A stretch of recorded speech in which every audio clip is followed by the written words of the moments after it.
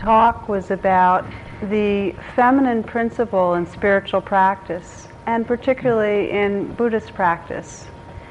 And the main theme was that Buddhism traditionally has been a wisdom practice, dedicated to the cultivation of wisdom and compassion, although if you look closely at the institution and the religion and the formality of it, there's been a big emphasis on the wisdom side of things.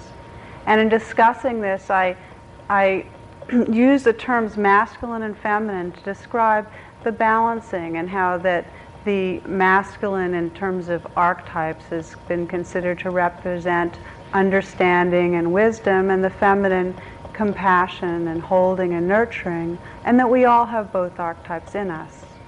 But that it's important to recognize when there's an imbalance, and that historically there's been an imbalance, and the way it takes shape in present-day contemporary society is on a personal level, that we try to control and distrust our inner nature.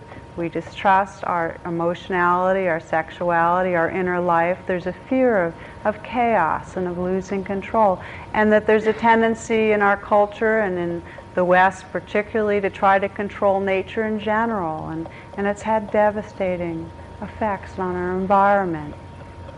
So there was some recognition last week of there having been an imbalance, and that in the West in particular, as we look at the transplant of Buddhism, there's a very beautiful awakening of the feminine side, and a recognition of the importance of relatedness, of sensing our belonging and our connection with each other and this earth and this universe, and that it's in that sense of relatedness and a sense of open-heartedness that we really wake up fully.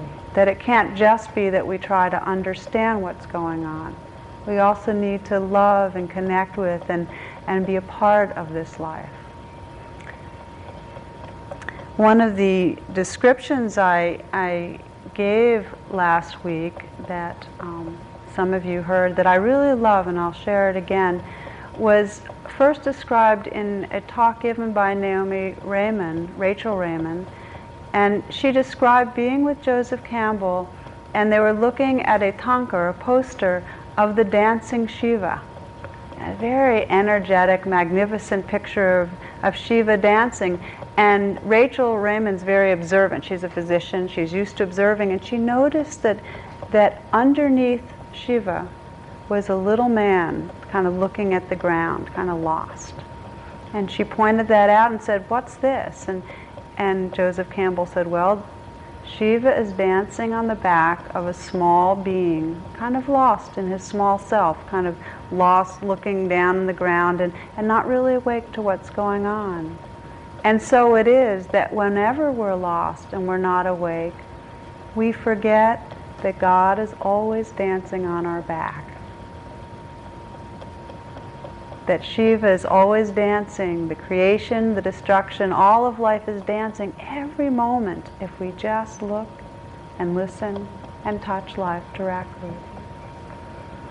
So I start with that as kind of a general review of what I described last week, and then I promised to those that were here last week to flesh it out more and talk about the balance of things. How, given that this is a forgotten side, that sometimes the feminine, that our nature is not trusted and it's forgotten, how do we wake up to that? How do we develop a wise relationship with the feminine? What's the balance of masculine and feminine? And I won't be covering all of that tonight, but some.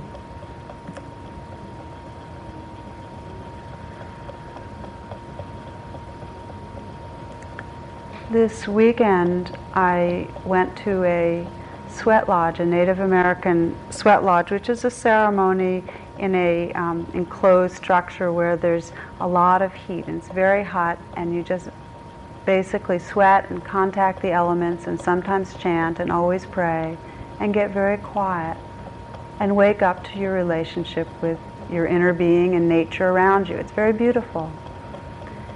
It very much embodies and embraces the feminine principle, relatedness. The main mantra is all my relations, Om Matakuyasan. So there's a constant remembering through the elements and through the beings that form a sacred circle in the ceremony of our connection with it all. And in this particular sweat lodge, every prayer, it was a very small group of us, by the way, it was about 6 of us or 7 of us, and every prayer had to do with loving, and with awakening to loving, and the longing for loving, and all the fear and difficulty about allowing ourselves to love. It was very beautiful. People were very kind of open and vulnerable. And what really struck me was this sense of, it should be so simple that we just, of course we want to love, so why don't we let ourselves?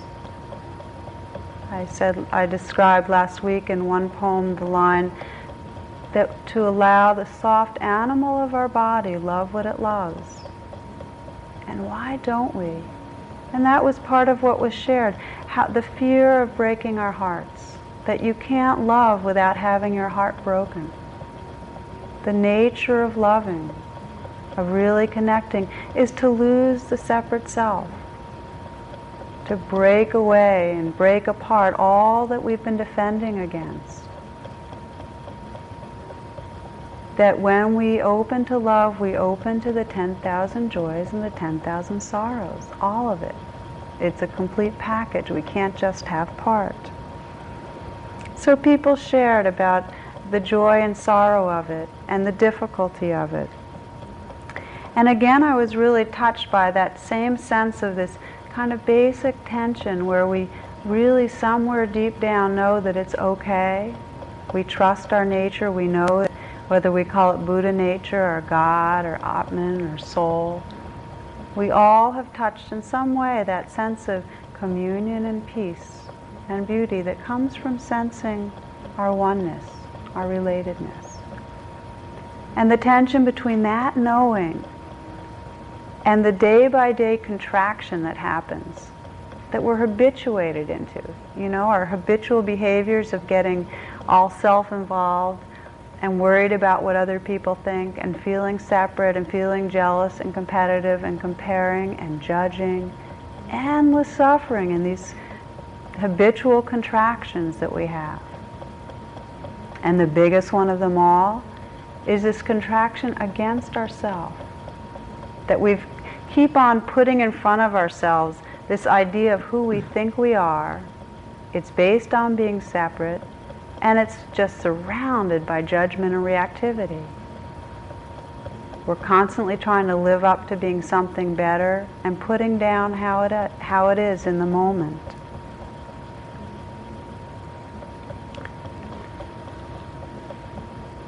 Both as a therapist and also just in my own healing work within myself and what happens with students meditating, the thing that I find is just so beautiful is when we stop running from the feelings that are hard, that are difficult to be with, and simply sit down and listen and feel and touch what's there.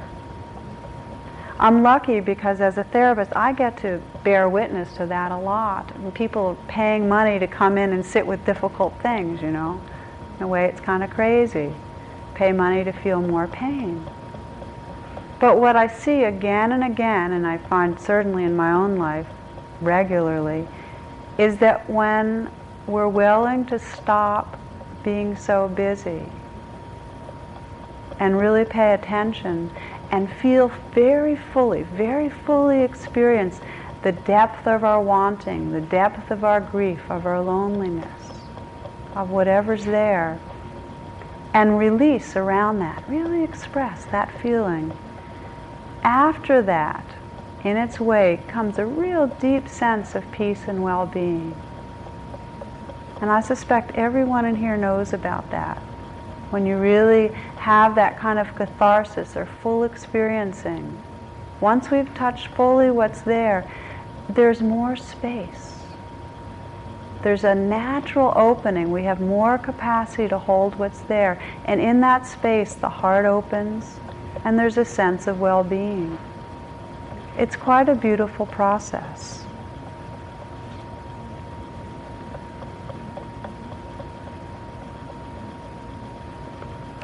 We hear the term sacred space a lot. And sacred spaces are special and intentional, and like as in a church or a sanctuary, are special sacred grounds that people have worshipped on and built an awareness into.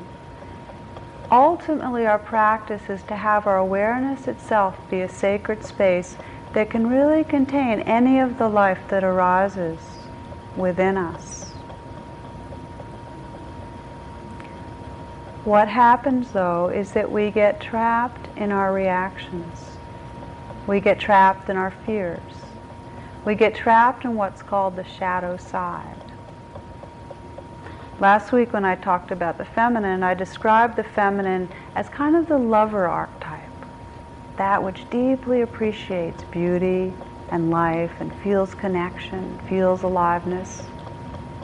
Let me just say a few words about the shadow lover, because one of the reasons we don't open so well to the lover in us is because of our fear and difficulty with the shadow lover. In fact, when we're not open to the lover, we're actually living out the shadow lover. That's the way the Jungians describe it, and it has a lot of truth to it. If the lover simply appreciates life, the shadow side is grasping after what's appreciated, is clinging to what's appreciated. Or the shadow side is shut down, is too scared to appreciate, scared of rejection, abandonment.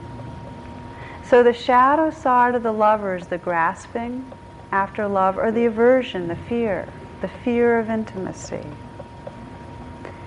In a sense, you can think of the shadow side within us as any aspect of us that's difficult to be with. And because it's difficult, that we push away in some sense.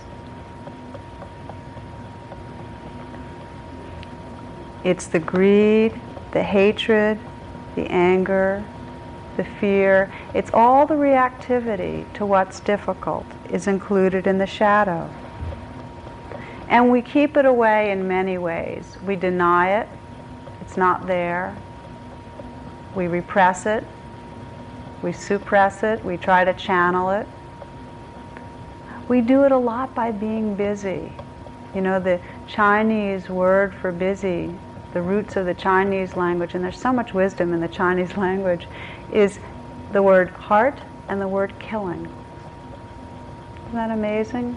Busyness is heart killing. That our busyness, and this is really deep in most of us, our way of getting occupied and preoccupied and busy is a running away from the shadow, a running away from what's difficult in this very moment. In the book of the Ecclesiastes, it says, "Better one handful of quiet than 2 hands full of striving after wind." So we spend much of our time doing that striving. There's a lot of wanting, and we do that through fantasizing and grasping and thinking. Our thinking is a way of scratching an itch, you know, trying to make it happen in our minds, or plan how it'll happen, how we can get more of what we want. And aversion, judging. We judge ourselves, we push away parts of ourselves. We also pretend a lot. You know, it's really scary because somewhere early in our lives, we were told that we had to be somebody different than we were, that we had to be special or important. So we have to do a lot to appear okay. We pretend. We lie because we're afraid of getting bad feedback from the world. So we lie about things. It's really built into us. I mentioned earlier that the primary way that we react in this world is to our own sense of self. And in that reaction, it's basically shame. There's a sense of shame, as in something is wrong with me. That is the most fundamental distrust of our nature that can arise. So we talk about the feminine and opening to the feminine, and yet it's not so easy if we live, a lot of us, with a basic distrust of our nature, right? We're asking to open to something that's dangerous. And so it is, it makes sense that historically there's been so much controlling of the feminine side. So much fear of the chaos, the dark side, the shadow.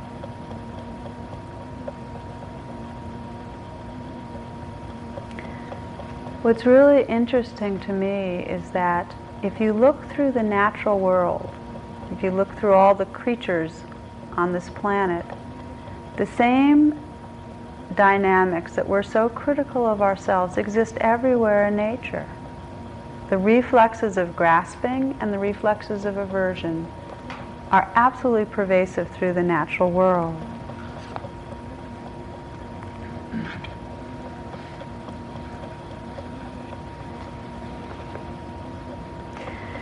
There's I'm going to give you a few examples because I was kind of delighted by this article I found about these reflexes in all creatures.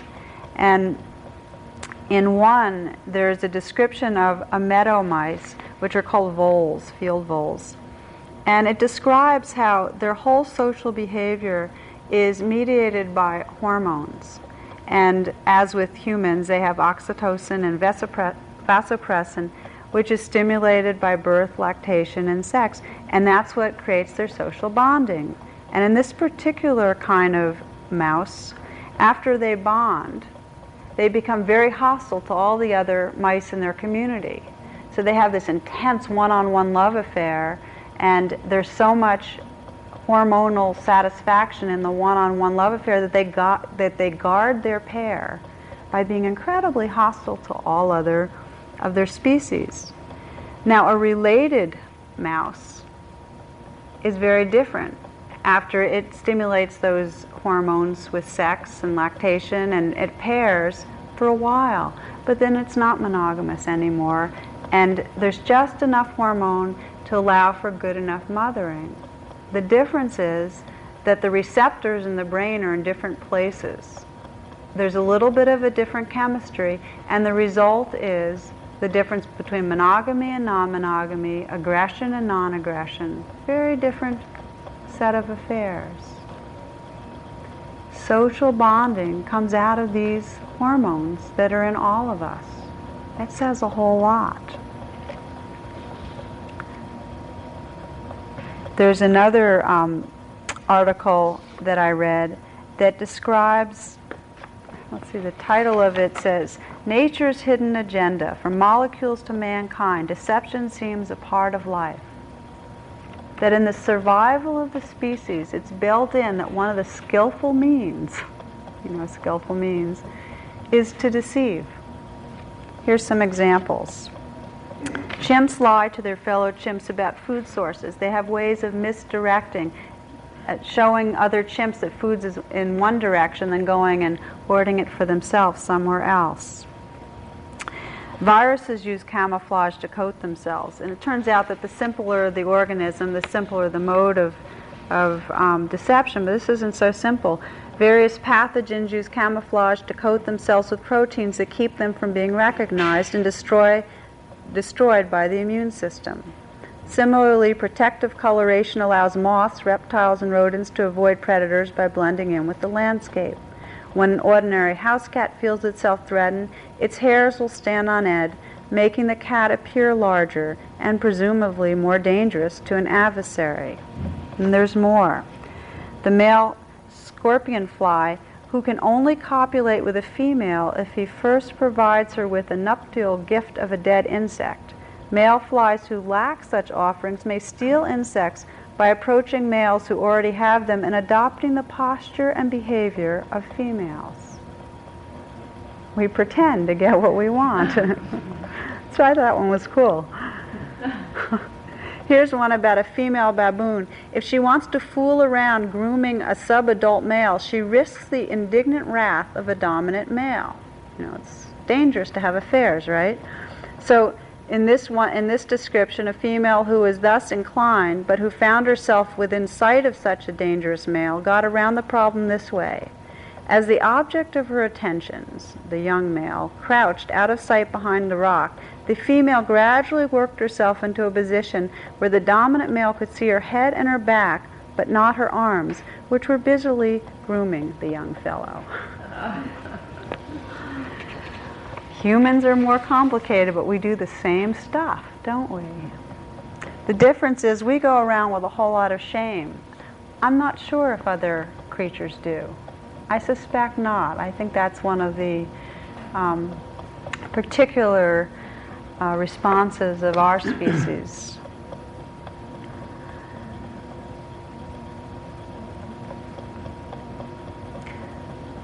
So one of the first areas of healing has to do with dealing with our own shame, dealing with the I'm not good enough or something's wrong with me feeling.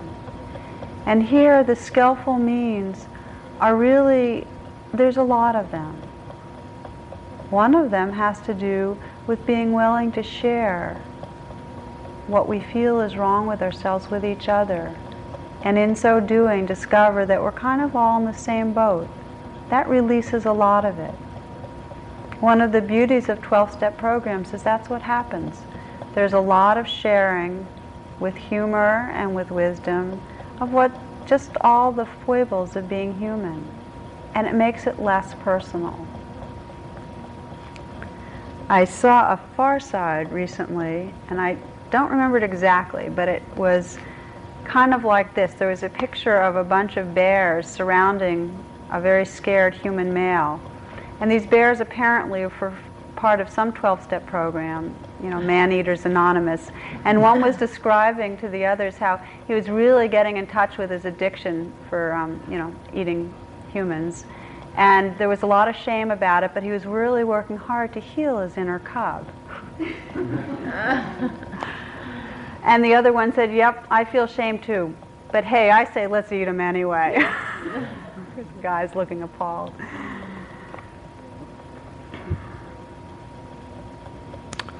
We're all in the same boat, so it becomes very important to really let each other know what's difficult.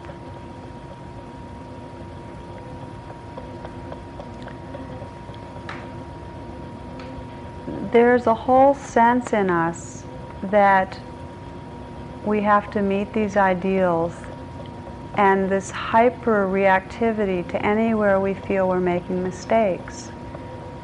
And yet if we look close up, we're always stumbling around. It's one big experiment, and we're learning.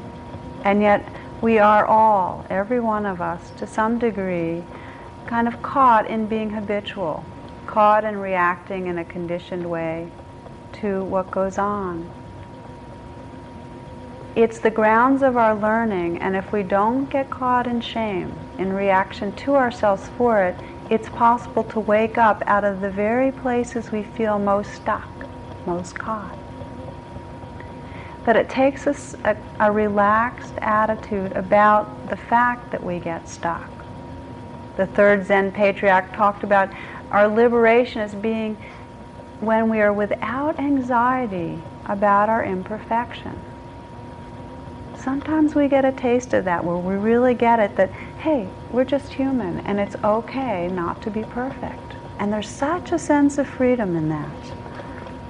Jack Kornfield describes in his book, A Path with Heart, that it is not perfection we must seek, but freedom of the heart.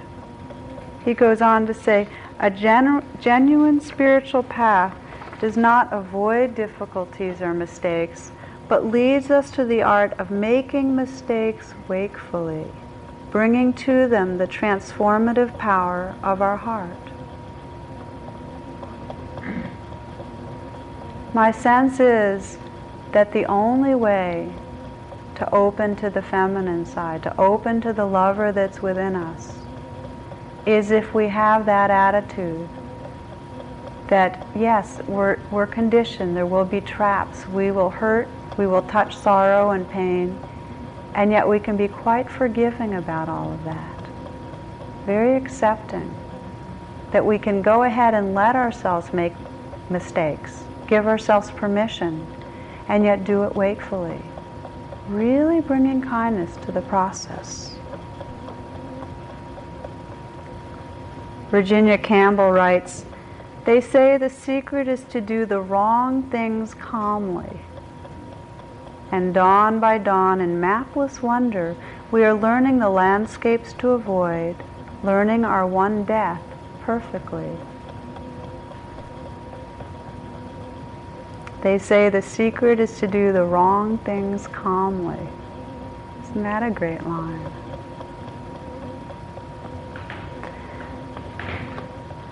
In the teachings of the Buddha, there are enumerated several qualities of the heart and mind that allow us to do this, that allow us to walk through life given our conditioning and wake up. The Buddha describes it as the 5 spiritual faculties. And these spiritual faculties are a natural expression of us waking up. And they're what help us. They're what helps us to wake up even more. So what I'd like to do is just go over them with you a bit, because they've been very valuable to me in finding kind of a balanced way to approach the challenges of the path. The first of these spiritual faculties is that of faith. Faith is the first, in a sense it's the last. After you've done the 5th, you come back to faith again. Faith is basically trusting our nature. It's trusting nature, all of nature. Faith is that sense of it's really okay. It includes an experience of devotion or a deep sense of well-being with how it is. Faith is what allows us to really be at one with the mystery. When we're not thinking about the future or reflecting on the past, all it is a mystery. It's don't know mind. And it takes faith to be able to put aside, let go of all our escape valves and really sit down in it, really discover what's it like this moment. Faith involves having an enormous capacity to hold what the Taoists describe as the 10,000 joys and the 10,000 sorrows. If we think we're separate, and if we feel very threatened out of that separateness, it's hard to have that capacity. We don't trust we can be with it. So it builds gradually. The more that we touch what's there in the moment, the more we touch the life that's within us, the more we actually learn to trust that we can do that. So it builds on itself. There becomes a sense of gratitude for anything that arises, because the appreciation for life is so unconditional. One Zen nun writes, "Thanks for everything, I have no complaints." This is what she describes in her writings, that she meets life all the time with that basic way of being, of receiving. Thanks for everything, I have no complaints. That's an interesting one to try when your car breaks down, or when you're feeling really sick, or when you're caught in traffic. For me, red lights and traffic when I'm in a rush. Thanks for everything, I have no complaints. It's a great one. Mostly it makes me laugh because I'm complaining like crazy inside. So it's kind of a great paradox. It helps to even say it. Thanks for everything.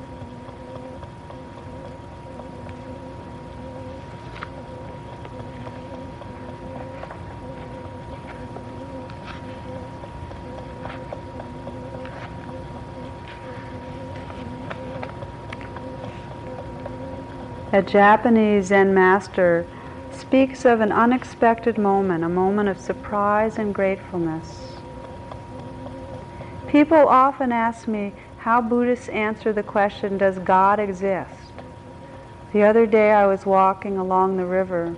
I was suddenly aware of the sun shining through the bare trees, its warmth, its brightness, and all this completely free, completely gratuitous, simply there for us to enjoy.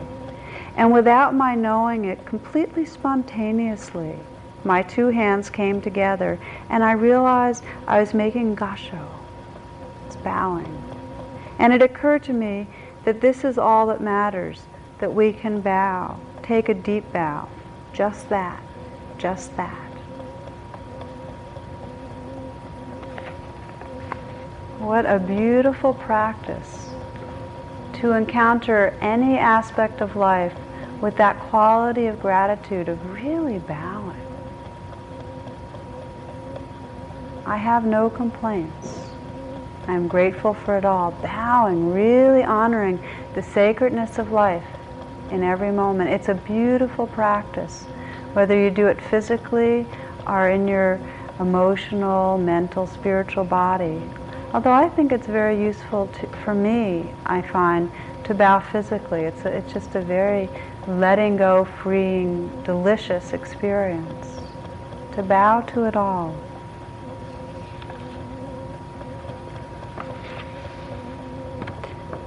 So faith is the first quality, that trusting, that appreciation, that gratitude for life. When we have faith, there's a natural energy that's generated. We become enlivened by our faith. So that's the second quality, which is energy or effort. It's not a straining kind of effort. It's not an effort or an energy that comes out of fear or striving, but rather a natural expression of being alive.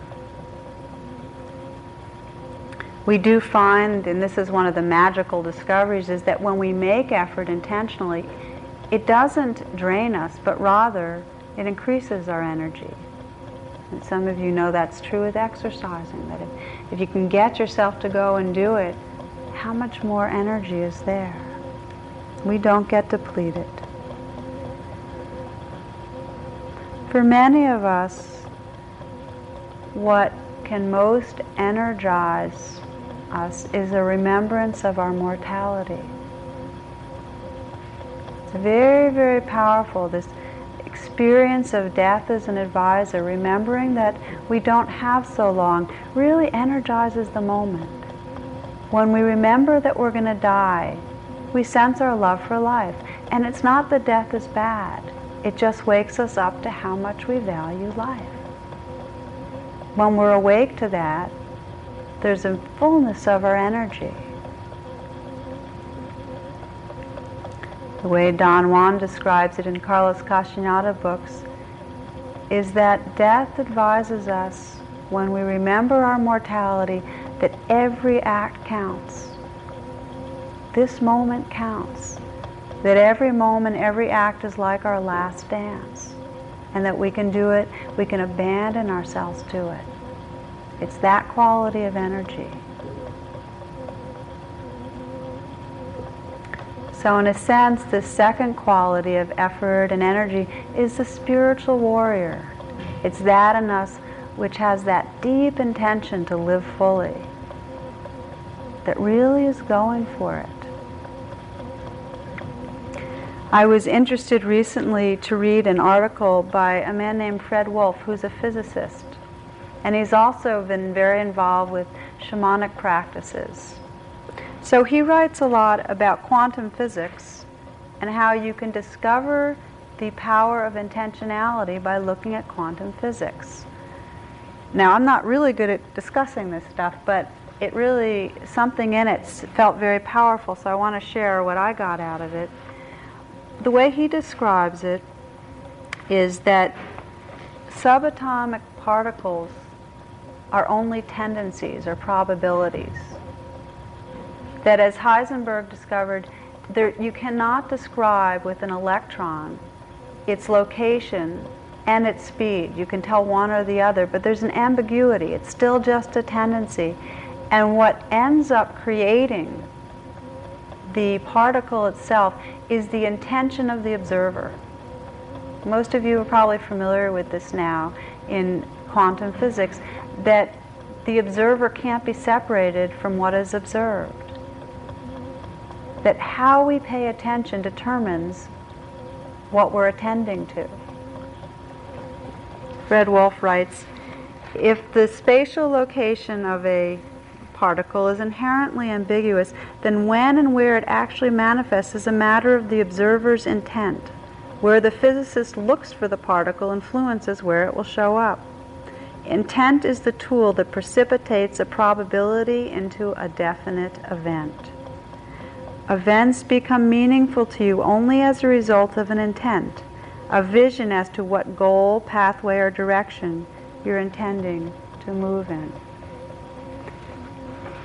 It's true in subatomic physics, and it's true when we look at the broader sweeps, our themes of our life.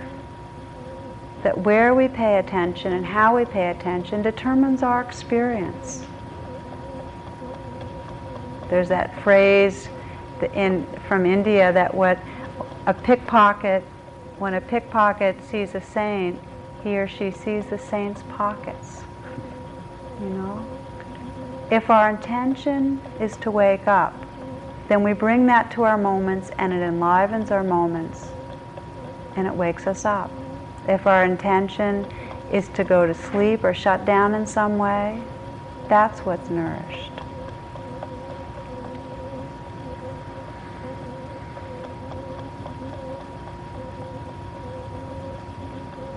We talk a lot about the shadow side of the feminine or the lover is getting caught or identified with wanting and grasping.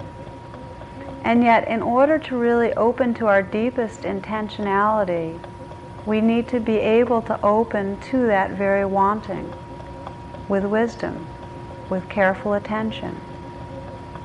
Our suffering comes because we actually want for too little. Do you know what I mean? We set our sights on a very small band of what's possible.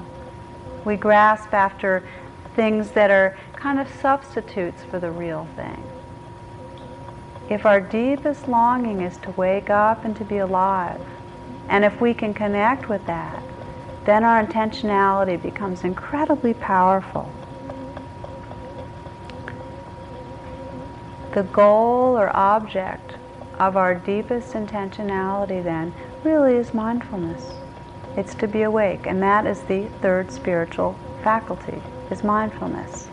So there's faith leading into effort and energy with its object of mindfulness.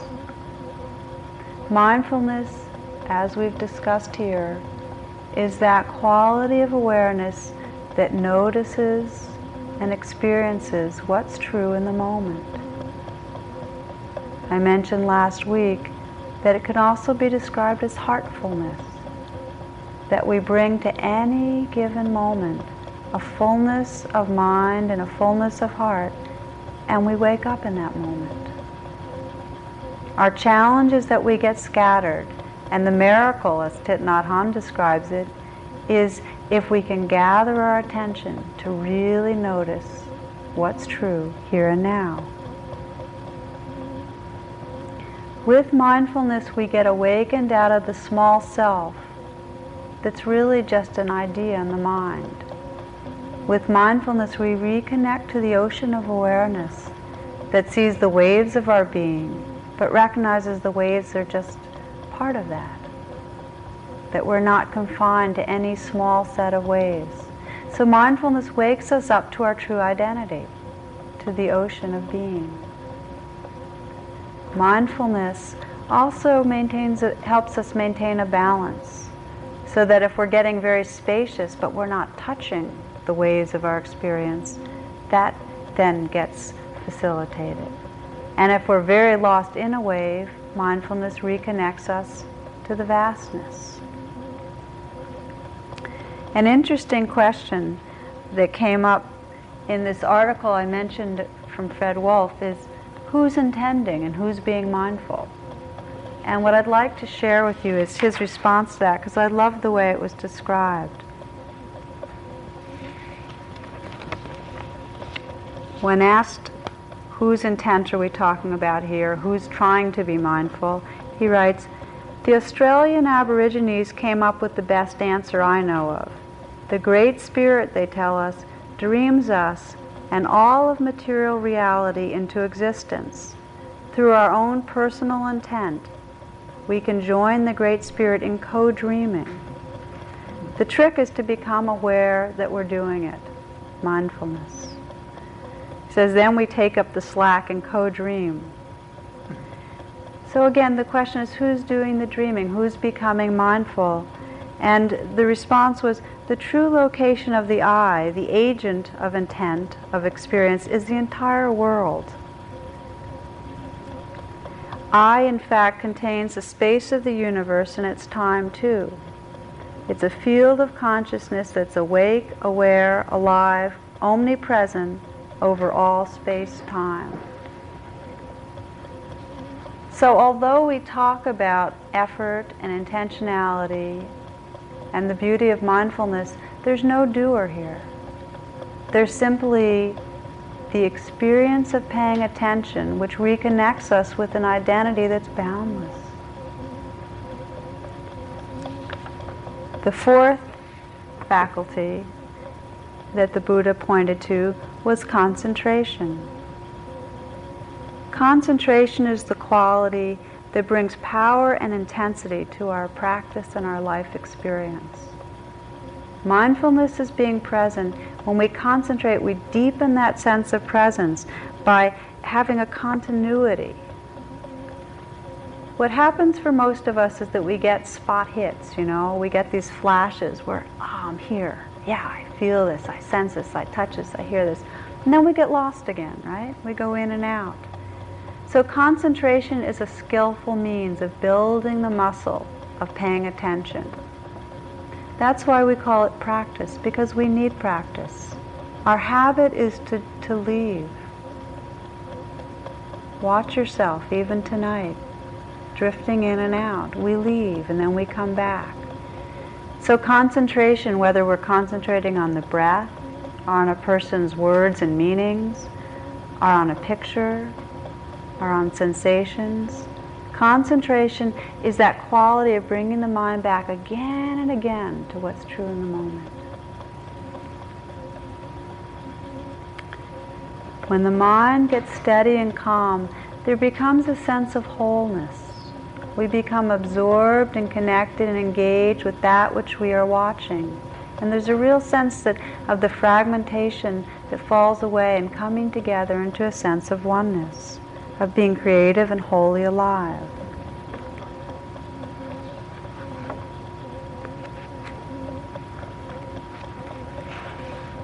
This is from Siddhartha by Hermann Hesse.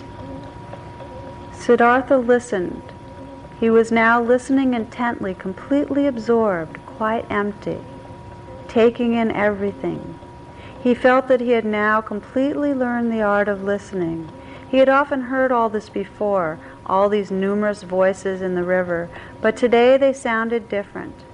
He could no longer distinguish the different voices, the merry voice from the weeping one, the childish one from the manly one. They all belonged to each other. They were all interwoven and interlocked, entwined in 1,000 ways. When Siddhartha listened attentively to this river, to the song of 1,000 voices, when he did not listen to the sorrow or laughter, did not bind himself to any particular voice and absorb it into himself, but heard them all, the unity, then the great song of 1,000 voices consisted of one word: perfection.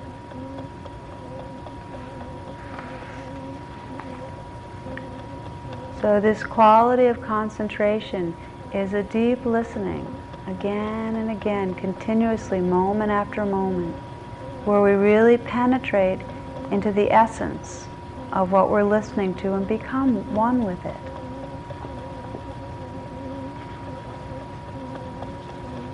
Out of concentration and mindfulness, wisdom arises, and wisdom is the fifth quality. Wisdom is seeing clearly the nature of our experience. That when we listen, continuously pay attention, really look, what we discover is that it's all constantly changing. There's nothing to hold on to. Every moment. There's no self because we're constantly changing. What can we call self? What abides permanently? There's nothing. It's an ever-changing dance of sensations and thoughts and feelings. We become aware of the suffering that's inherent in the grasping on process, that as soon as we try to hold anything tight, another person, our youth, anything, it changes, it dies, it is ungraspable. So we become aware that everything's changing, that there's suffering when we grasp, that there's really no inherent self that it's happening to, but rather we're the universe. We're connected to it all, we're influenced by it all, it's interrelated, we're part of the web of life, but there's no abiding separate self. These things, these realizations or insights are the substance and the content of wisdom. So the Buddha described how the fifth faculty that naturally arises as we wake up is wisdom. As I described last week, this brings us to the two wings of the bird, because when wisdom arises, when there's understanding, love naturally comes forth. I was reading today in The Inquiring Mind, which comes out of the West Coast, it's a Vipassana kind of magazine newsletter, an article by Thich Nhat Hanh, who describes the beauty of wisdom and how the Buddha's teaching is that love is born from understanding. He said the willingness to love is not enough. If you do not understand, you cannot love. The capacity to understand oneself, the other person, will bring about acceptance and loving kindness. Then he writes, it is possible that the next Buddha will not take the form of an individual. The next Buddha may take the form of community. He said that the next Buddha would be Maitreya, the Buddha of love. The two wings of the bird, wisdom and compassion. Thich Nhat Hanh emphasizes love because I think he is, in the Mahayana tradition, recognizing how dry and not alive our practice is if we simply try to understand but don't open our hearts to that which we're looking at. He writes this, he says that using the energy of mindfulness, we can touch the body of the Buddha within us and around us at any time. And I know the Sangha body is in me, Sangha being community of beings. It is in me and around me. The trees, the grass, the blue sky, the flowers are all elements of my Sangha, and you are my Sangha body. You take care of me.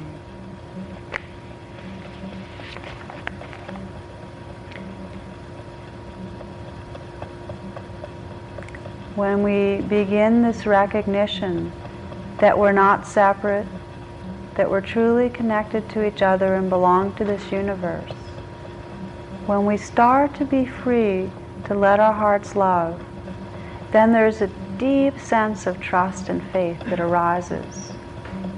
And the cycle keeps going because that brings us back to the first spiritual faculty again. That wisdom and love then open us again to that faith or trust that it really is okay.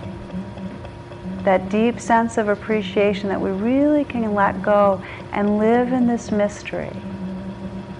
We can let go and live fully in our lives.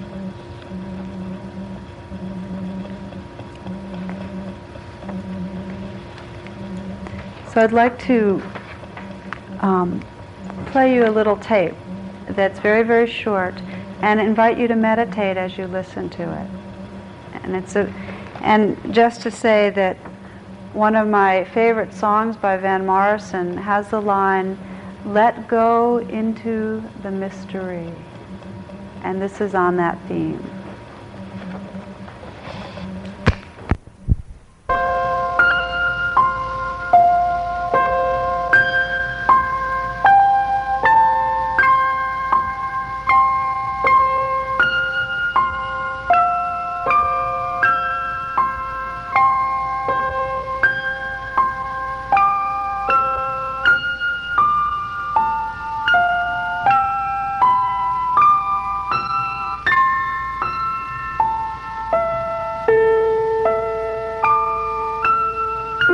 Nobody, not mom or dad or a grandmother or a grandfather or a big sister or big brother or teachers or doctors or soldiers or reverends or athletes or lawyers or TV stars or any people who are working or any people who are playing, not even the president, not even a king or a queen.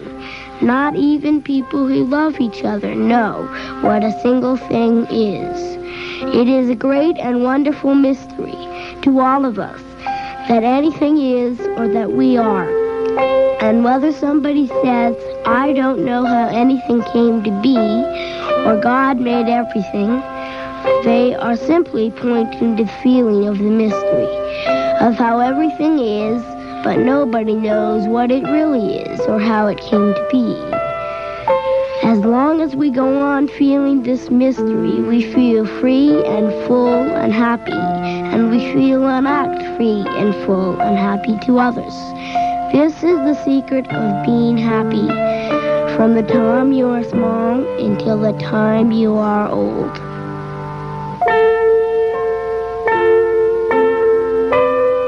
If you will remember every day to feel the mystery, and if you will remember to feel that you are more than what you look like, and if you will remember to be the mystery itself, then you will be happy every day, and all kinds of wonderful happenings will come up for you.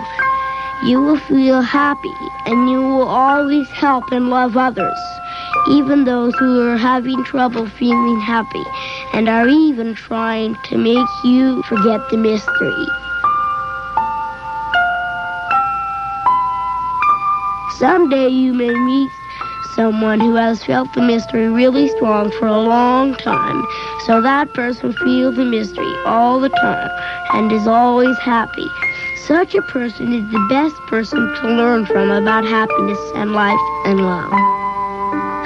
I hope you will remember to feel the mystery every day as long as you are awake forever. The best thing to tell anybody is to remember to feel this. I have been doing this for a long time, and it is the best and most important feeling of all. I am very happy I could tell you this. Maybe someday we will meet face to face. Maybe.